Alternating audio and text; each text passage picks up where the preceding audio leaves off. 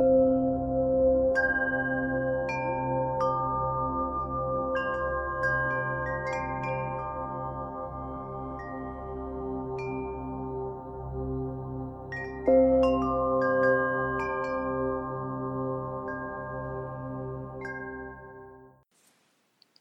to the Buddha Sasana podcast. This talk was given by Bhikkhu Chintita in Austin, Texas.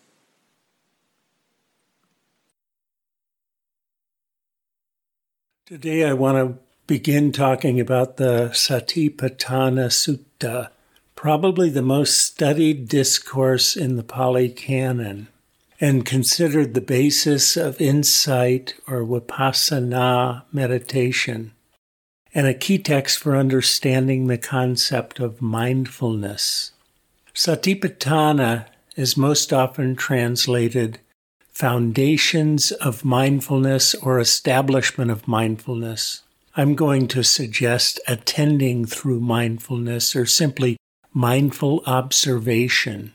The text is about 13 pages long, and I would like to go through it in considerable detail in these talks to provide a firmer conceptual understanding of how insight meditation works and what it is supposed to accomplish. Many books have been written about the Satipatthana. It seems to always be the case. My approach will be a bit different. I have put the text online so you can easily follow along.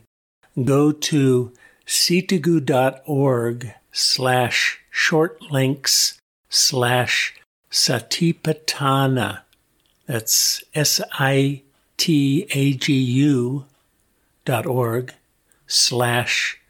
SHORTLINKS/Satipatthana, SATIPATTHANA. To give something of the flavor of this important sutta, let me read just the first few paragraphs. Thus have I heard. On one occasion, the Blessed One was living in the Kuru county, where there was a town of the Kurus named Kamasadhamma. There he addressed the bhikkhus thus, Bhikkhus, Venerable Sir, they replied. The Blessed One said this, Bhikkhus, this is the direct path for the purification of beings, for the surmounting of sorrow and lamentation, for the disappearance of pain and grief, for the attainment of the true way, for the realization of Nibbana, namely the four attendances with mindfulness. What are the four? Here, bhikkhus, a bhikkhu abides contemplating the body in the body, ardent, fully aware, and mindful, having put away covetousness and grief for the world. He abides contemplating feelings and feelings, ardent, fully aware and mindful, having put away covetousness and grief for the world. He abides contemplating mind in mind, ardent, fully aware and mindful, having put away covetousness and grief for the world. He abides contemplating phenomena in phenomena, ardent, fully aware, and mindful, having put away covetousness and grief for the world. The discourse continues to describe a long set of exercises for contemplation organized under the four headings of body, feelings, mind, and phenomena. For instance, the first exercise describes mindful observation of the breath while seated in meditation posture. Another describes a more complex mindful observation of the way the physical senses, that is, seeing, hearing, etc., contribute to our experience of the world. We will describe these various exercises in the course of these talks. Each time we are expected to apply a toolbox of mental factors to be ardent, fully aware, and mindful, having put away covetousness and grief for the world. We'll get into what each of these factors is in upcoming talks. First, though, I want to say some words about how the Satipatthana fits in with the rest of Buddhist practice. Let's zoom out to the Noble Eightfold Path.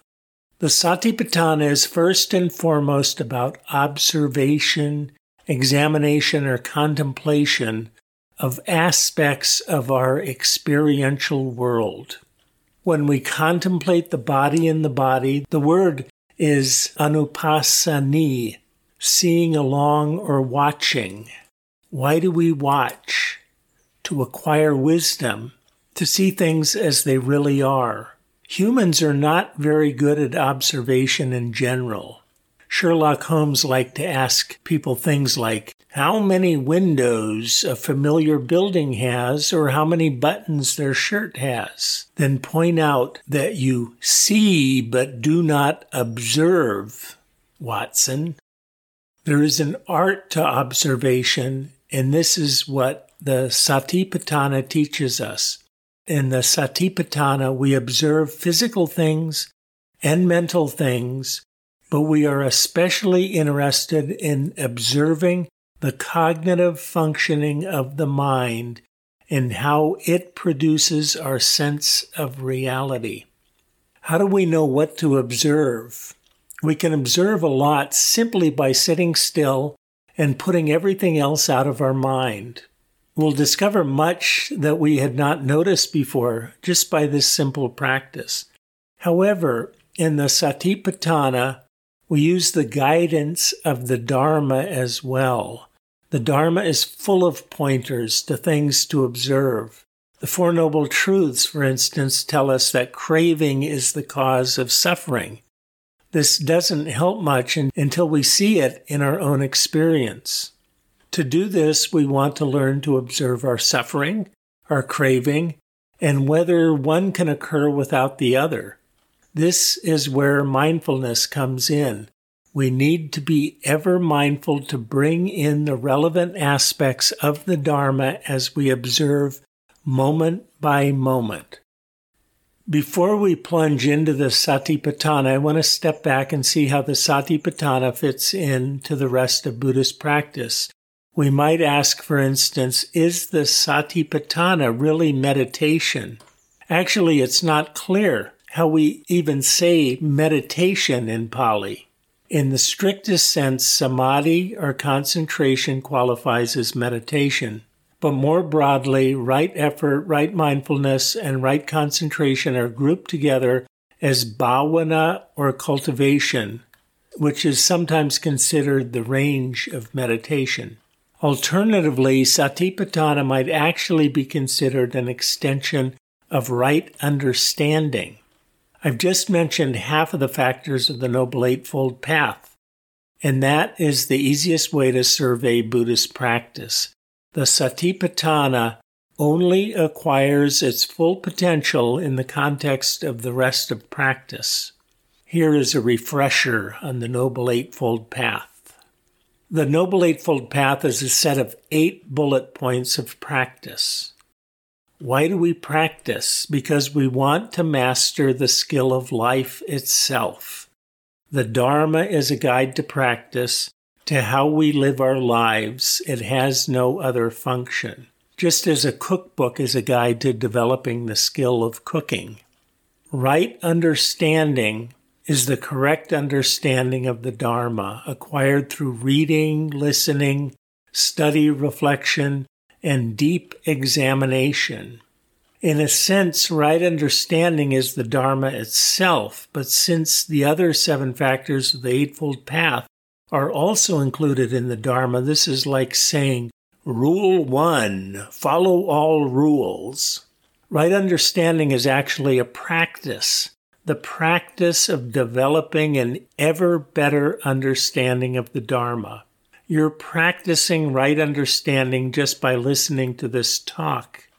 But also you are developing right understanding when you contemplate my words later, or when you abide mindfully observing some point you might have picked up in order to verify it in your own experience. This in itself is mindful observation, and is how Satipatthana is an extension of right understanding. There is a skill to acquiring right understanding, just as there is a skill to the study, research, and reflection needed, say, to complete a college class. Fully, the next 5 factors are connected directly by definition with virtue, ethics, or morality. Right intention is the adherence to a triplet of key Buddhist values that we observe in our actions, namely renunciation, kindness, and harmlessness. Whereas right understanding provides the map, right intention provides the compass to ensure we stay on course in our lives. Always take these 3 factors into account in every choice you make. Notice the ethical character of these factors, especially if we equate renunciation with selflessness. Right speech is practiced so that our verbal actions become beneficial, harmless, and conducive to the purity of mind that we seek to develop on the path. Right action is to practice so that our bodily actions become beneficial, harmless, and conducive to the purity of mind that we seek to develop on the path. Right livelihood is to choose one's career path carefully so that we do not obligate ourselves to conditions that require wrong speech or wrong action, or that undermine the various other aspects of practice. This brings us to the final 3 factors which constitute the mental cultivation group. Right effort is to be vigilant in making proper choices, to choose what is wholesome and to avoid what is unwholesome. It is also directly associated with the practice of virtue. It is also directly associated with the practice of virtue. Right effort is a part of right everything else. It's the well-directed energy of our practice and is tasked with overcoming obstacles to practice. It is like gardening in the mind, to pull out unwholesome intentions like weeds, or to add mulch or whatever it takes to keep unwholesome intentions from growing in the first place. And to plant wholesome seeds, then to give them water and fertilizer so that they thrive. Wholesome and unwholesome are themselves ethical concepts. Virtue acquired through the practice of cultivating the mind, or we could say as the developing of character, is a primary quality of the Buddha's teachings. In fact, the Buddha observed that unwholesome intentions have 5 qualities in common. What is unwholesome has roots in either greed, in aversion, or in delusion. When what is unwholesome gives rise to bodily or verbal actions, these actions generally cause harm to self or others. 3, what is unwholesome gives rise to misperception. 4, what is unwholesome gives rise to personal suffering. And finally, 5, what is unwholesome is an obstruction on the path to awakening. What is wholesome is the opposite. It leads to benefit for others and happiness for oneself, for instance. It's quite astonishing that these 5 qualities coincide in the human mind in just this way. Check out these 5 qualities of the unwholesome for yourself, then the opposite 5 qualities of the wholesome. Mindful observation of your own experience is what you need. In fact, to my mind, these 5 observations pretty much explain the fruits of karma, why benefiting others and personal benefit are not two. The word right here in each of the 8 steps of the Noble Eightfold Path is normative, roughly synonymous with wholesome. Actually, the whole path is grounded in virtue. We don't always recognize this, particularly with the practices oriented towards wisdom, apparently in contrast to virtue. But notice that the Buddha states that unwholesome intentions are rooted in greed, aversion, or delusion, the opposite of wisdom. We just don't see how our delusion is related to our virtue. In fact, it's hard to see our delusion at all because we are well deluded about it. This brings us to right mindfulness, which is bringing to mind and bearing in mind the Dharma. It most commonly attends to whatever the practice or life situation is moment by moment and brings to mind the full body of teachings relevant to the situation so that we live dharmically or ethically. The Satipatthana is classified by the Buddha as a practice in mindfulness rather than as a practice in right understanding, and I suppose he should know. Notice that this might not be how the listener understands mindfulness, which probably has to do something rather with being in the moment or with choiceless or with bare awareness. In fact, that is entirely a modern definition of mindfulness not found in the early Buddhist teachings. It's not that this is not a real meditative experience, it's just that it has an element of mindfulness in it, but also a large admixture of samadhi or concentration. In fact, sati, the word for mindfulness, and the beginning of the word satipatthana, means memory or recollection in Pali. For instance, the Buddha tells us, "Just as the gatekeeper in the king's frontier forest is wise, competent, and intelligent, one who keeps out strangers and admits acquaintances for protecting its inhabitants and for warding off outsiders, so too a noble disciple is mindful, possessing supreme mindfulness and discrimination, one who remembers and recollects what was done and said long ago.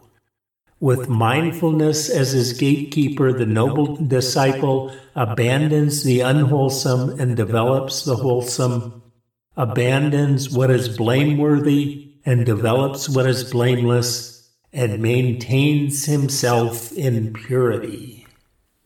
The gatekeeper mindfully determines who to let in and who not to because he remembers who is who from past encounters or remembers the warning signs associated with certain types of people. Notice the reference to right effort here. It's mindfulness that discriminates because it remembers what is wholesome and what is unwholesome, leaving right effort to do something about it, which is why it is called right effort. This brings us to the final factor of the Noble Eightfold Path. Right concentration is also known as right absorption. I like composure because the other terms don't quite capture its qualities. Many people prefer to simply use the Pali samadhi.